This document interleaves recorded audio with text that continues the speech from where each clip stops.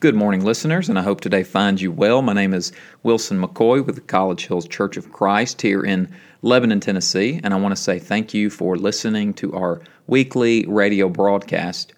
We have a lot of different ways that you can engage with our congregation at College Hills, and I would encourage you to go to collegehills.org to find out more information about meeting times on Sunday mornings, about meeting times on Wednesday nights. We also offer some online streaming options that you can get access to on Sunday mornings there at collegehills.org. You can listen and watch those live, or you can watch and engage with those later.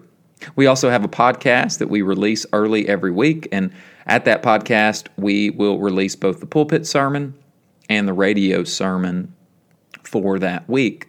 If you go to your iTunes account and simply search College Hills Church, you will get an access link to our congregation's podcast, and you can subscribe, and each week those sermons will be there for you to listen to. But always know that you are welcome at 1401 Leeville Pike, and we would love to meet you if and when you can make it. Last week, we wrapped up a series focusing on 2 Corinthians and finding priorities for the church today.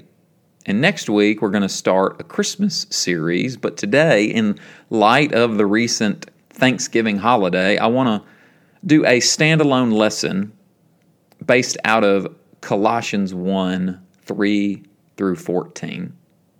And I want to call this lesson this week simply Give Thanks. This is Colossians 1, 3 through 14. We always thank God, the Father of our Lord Jesus Christ, when we pray for you, because we have heard of your faith in Christ Jesus and of the love you have for all God's people, the faith and love that spring from the hope stored up for you in heaven, and about which you have already heard in the true message of the gospel that has come to you. In the same way, the gospel is bearing fruit and growing throughout the whole world, just as it has been doing among you since the day you heard it and truly understood God's grace. You learned it from Epaphras, our dear fellow servant, who is a faithful minister of Christ on your behalf, and who also told us of your love in the Spirit. For this reason, since the day we heard about you, we have not stopped praying for you. We continually ask God to fill you with the knowledge of His will through all the wisdom and understanding that the Spirit gives, so that you may live a life worthy of the Lord and please Him in every way, bearing fruit in every good work, growing in the knowledge of God, being strengthened with all power according to His glorious might, so that you may have great endurance and patience, and giving joyful thanks to the Father, who has qualified you to share in the inheritance of His holy people in the kingdom of light. For He has rescued us from the dominion of darkness and brought us into the kingdom of the Son He loves, in whom we have redemption, the forgiveness of sins. God, thank you so much for this new day and this new week. I pray that we would have soft hearts this morning as we listen to this passage and as we glean lessons from it. I pray that you would give me the gift of preaching and teaching, and that you would all give us the gift of open hearts, that we might hear your voice and be transformed by it more into the image of your Son. And it's in His name that we pray. Amen. In January of 2019, I ended up buying a new used car, under unexpected circumstances. The unexpected circumstance was that my daughter decided to make her arrival 1 month early. Only days before she arrived, I had taken my previous car to the dealer to see if it needed repairs and to see about trading it in for one of their used cars. And while I was there, the dealer showed me all of their used cars. And right before I left, there was this one car in particular he wanted me to see. He even had me sit in this particular make and model just to make sure I knew how good of a car it was. So I left my car there that day, and then I wanted to let it get checked on to see what repairs it needed. And then 2 days later, before I was able to go back and get it, my wife went into labor, my daughter arrived early, and we tried to get settled into a new normal. So my car ended up staying on that lot for about 2 weeks because we just did not have time to deal with it. But during that 2 weeks, the strangest thing happened to me. Everywhere I went, I saw that particular make and model of the car that the dealer had had me sit in 2 weeks earlier. It seemed like that car had also given birth to dozens of the same make and model and had scattered them around for me to see. So all of a sudden, everywhere I went, I seemed to notice that same car driving around. Have you ever had this happen to you? You're looking for a certain car to buy, and then you see that car everywhere. You learn a new word, and then you hear that word in every conversation the next week. You meet a new person, and then you start seeing them all over town. All of a sudden, it seems like that word or thing or person is everywhere all of the time. But you know what I know. It's not that all of a sudden that word or thing or person is there, but you are more aware. In other words, the change is not something that happened outside of you, but inside of you. All of a sudden you see differently, perceive differently, or are aware of things in a new way. And sometimes this change is by accident, and sometimes it's on purpose that we become more aware. And if I were to describe one of the main things the Apostle Paul is trying to do with his ministry, I would say that he is trying to help early Christians to see the world differently on purpose, to become aware on purpose. Paul's own story reflects this priority in a very literal way. He was born and raised with a certain understanding of God's will, and as a result of that worldview, he persecuted Christians. But in an unexpected turn of events, Paul was confronted by the risen Christ. After that encounter, Paul went blind for 3 days, left to consider all of the ways he thought he knew God. And then on the third day, the scales of blindness fell from his eyes and he was immediately baptized. All of a sudden, Paul saw the world differently in a very literal and metaphorical way. And so as Paul went on this new mission, he would plant churches and preach the good news of Jesus as the Son of God. Paul would call people to be baptized into this new reality and to live differently. He proclaimed this new understanding of God's will and this new way of living and seeing that came as a result of the death, burial, and resurrection of Jesus. And so as you read through the letters of Paul, he's constantly reminding Christians of what God has done in Christ and how that new reality should shape the lives they live and the way they see. There is now a new understanding of God's will and a new way of seeing and living because of it. And in Paul's letters, we are reading reminders of Paul to see the world differently on purpose. But the great thing about Paul is that he does not just leave new Christians to figure out this new life by themselves. He is constantly giving practices that can help them cultivate this change in perspective. And one of the practices that Paul constantly gives to Christians is giving thanks. This is why I picked our passage in Colossians today, because of the surprising thing that it teaches us about giving thanks. Leading up to our passage this morning, Paul has done what he often does in his letters. He gives a brief greeting, and then he gives thanks. It should be noted that in 9 of 13 letters of Paul, he begins with a word of thanks. And so Paul modeled for his churches the very thing that he would instruct them to do. Paul is thankful for this new community of faith because of how the ways of love and grace are growing and spreading among them. And then Paul does something that he often does in his letters by praying for the church to whom he is writing. And these prayers of Paul are important for us to pay attention to because the prayers of Paul reveal the priorities of Paul. And here's what he prays. For this reason, since the day we heard about you, we have not stopped praying for you.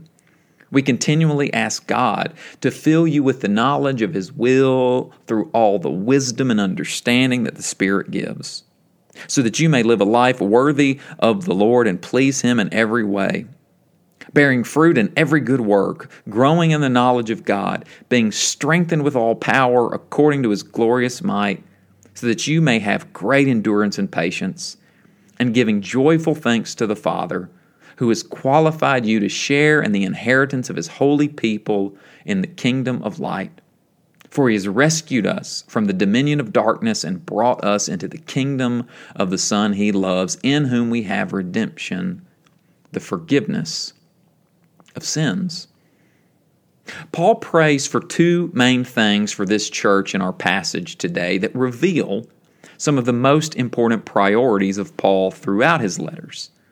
First, he prays that God will continue to fill them with knowledge of His will through all wisdom and understanding. Paul wants these new Christians to continue to know in their heads and hearts of the will of God as known in Christ Jesus. He wants them to know more and more the grace of God that they first came to know and this new reality that they first experienced. But for Paul, that first prayer cannot be left alone. And so he prays for a second thing. Paul prays that they would also live a life pleasing to God. He prays for them to live more and more into this new reality that they have come to know in Christ Jesus. Here we see these two priorities of Paul, that they would continue to know and understand more and more of this reality of God in Christ Jesus and all the grace it entails, and secondly, that they would live more and more into that reality because that pleases God. Now, here's what's fantastic about this passage in prayer from Paul. Paul does not just tell these new Christians these two things and then is done with them. Instead, he spells out for them what this kind of pleasing life will look like through 4 phrases. What does a life pleasing to God look like? Paul gives 4 practices or habits that will shape these early Christians. 1, bearing fruit in every good work. Later in the same letter, when Paul is talking about baptism, he will describe in more detail this fruit in the form of clothes that they are to put on. Clothe yourself with things like kindness, humility, forgiveness, and most importantly, for them to put on love. 2, growing in the knowledge of God. He again emphasizes the God behind this new reality of grace that has been created for them in Jesus to become more and more. 3rd, be strengthened to endure and be patient. which is an understandable thing for him to tell since they're new Christians. They need endurance and they need patience. And we could stop here, and those first three would be quite a list. But Paul adds one more practice, one more habit, which I find to be the most surprising, but also the most significant. He adds this: joyfully giving thanks to the Father who has qualified you to share in the inheritance of His holy people in the kingdom of light. The reason I find this surprising is that I can too easily gloss over giving thanks as a kind of basic thing that people should do. And especially in this season of our world, we can kind of just give a head nod to Thanksgiving. And so the fact that Paul makes this one of the four things he explicitly names as a life pleasing to God reminds me that we and I should not gloss over it too quickly. But the reason I find it significant is because of some further study and reflection this week. As I was reading and reflecting on this list, I kept kind of imagining these four things as a checklist that you go down, ticking off the box as you incorporate each one into your life. Kind of this spiritual to-do list. But a favorite author of mine shifted my thinking on this passage. He writes, "The climax of Paul's prayer is that the young Christians will learn the art of thanksgiving.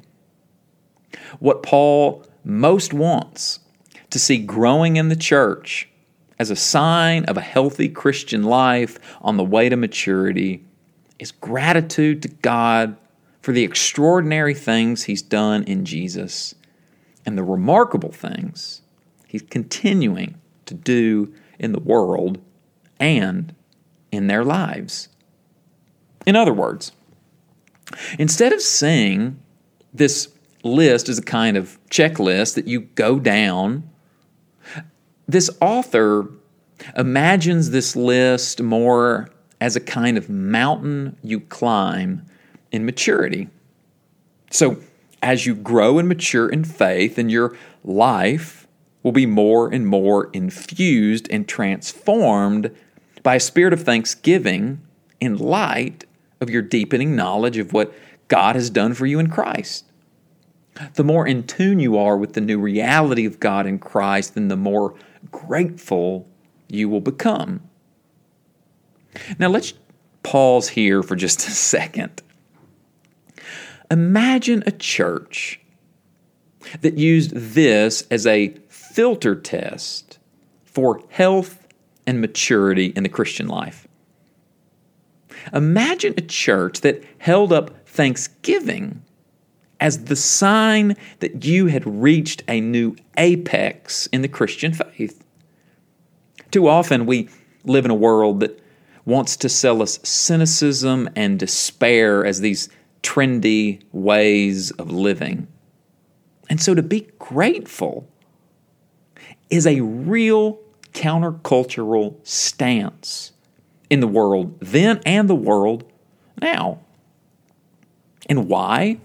Why does Paul prioritize giving thanks to this new church? Because giving thanks to God is one of the clearest signs that you and I are growing to love and knowing and seeing God more and more.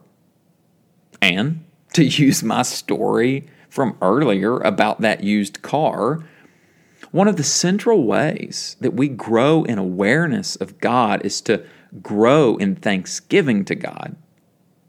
One of the central ways we grow in awareness of God is to grow in thanksgiving to God. Giving thanks is one of those on-purpose things that we do to change our perspective.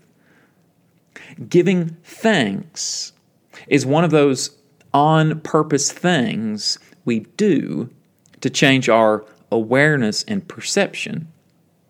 Giving thanks is one of those choices we make in order to see more grace in our lives. And this is something that I am still learning and growing into. But the more I reflected on this passage and this call to thanksgiving, I couldn't help but think of a recent challenge that my wife gave me. Many months ago, I was kind of in a funk. It was right when the quarantine began. Everybody was in this state of uncertainty and chaos. And even though I knew that I was okay, the world around me just seemed to be uncertain, filled with a lot of anxiety. We had just had a tornado that had destroyed so many homes and had this collateral damage into so many people's lives. And then the very next week, we are all of a sudden quarantined and we're not gathering as a church anymore. All of our rituals and routines and rhythms of life were completely thrown out of whack. And I also, in my spirit, in my mindset, was also thrown out of whack. I was kind of like a train who is going down the tracks and then all of a sudden the tracks disappear and then you're just left skidding into uncertainty. And so for a chunk of time, I was in a strange place. I was feeling sad. I was feeling anxious. I was feeling uncertain. And one day I remember on a walk as my wife and I were walking around our neighborhood, which was a daily practice for us during those initial days of quarantine. She gave me this challenge. She said, I want you tonight, before you go to bed, to simply write down 3 things that you're grateful for today. Just write them down and then go to bed. So that night, before I went to bed, I opened up my journal and I wrote 3 things. And the next day, she asked me to do the same thing. And then she asked me to just do that for the next few weeks. So every night I'd go to bed, I would think about the day, and the last thing I did was to write 3 or 4 things for which I was grateful for that day. And over the course of those next few weeks, I felt my spirit change. I felt those tracks reappear. I felt that fogginess begin to clear just a little, and I could see in a better way. And what I learned through that simple exercise and that challenging experience is that this practice of giving thanks can really change perspective. That the practice of gratitude can change our awareness and our perception. That giving thanks is one of those choices we make in order to see more grace in our lives. Now, the thing that I should also tell you about my wife is that she's a licensed therapist, and she knew the confusion and the cloudiness that I was experiencing. And she would later go on to tell me that when it comes to therapy, when it comes to counseling, that the practice of gratitude is one that a lot of therapists will give to their clients in order to help them begin to form some new grooves and rhythms and ways of seeing the world. And that's why, to go back to that quote from earlier, I love the phrase that author uses. He calls it the art of Thanksgiving. And it's a good reminder to us that Thanksgiving is not something that we simply do, but it's something that we learn. Think about any artist. They don't just pick up a brush and know how to create a masterpiece. Think about a guitarist. They don't just pick up a guitar and are able to play a complete song. No, like any art, like any craft, over time, through practice, we begin more and more to learn to be a certain kind of person. And in the sake of our example, disciples, as we, through this practice, more and more experience and practice gratitude, we will more and more see and know the God revealed in Jesus Christ. And over time, more and more, we'll not just come to know this God, but we will slowly begin to live a life pleasing to God. And so, I know Thanksgiving was a few days ago, and I know that our eyes are now beginning to turn towards Christmas. But I want to challenge you. I want to encourage you as we're still in a very chaotic season that for a lot of us with the holidays is about to get a lot more chaotic. But also for a lot of us, it's going to become more difficult because the holidays can also be difficult for a lot of us. And so some of you may be in a place or may feel yourself moving into a place where you feel cloudy, you feel sad, you feel uncertain and anxious. You may feel like a train whose tracks all of a sudden disappeared and now you're not really sure what's coming next. You may feel foggy and uncertain right now. And so I want to encourage you with the thing that my wife encouraged me with many months ago. I want to encourage you tonight, before we go to bed, to write a few things down for which you are grateful from today. Or if you're more of a morning person, I want to encourage and challenge you to begin your day that way before the day gets away from you. Make it an early first practice to write down a few things you're grateful for that day. Just find some time each day to write down some things where you have seen God at work, where you're grateful to God for what He's done. It can be small things, it can be significant things. But just jot them down as a kind of prayer of thanksgiving to God. And my hope and my guess is that through that, you will learn the art of thanksgiving. You will learn that giving thanks is one of those things that we can do on purpose to change our perspective and awareness and perception, to see more grace in our lives.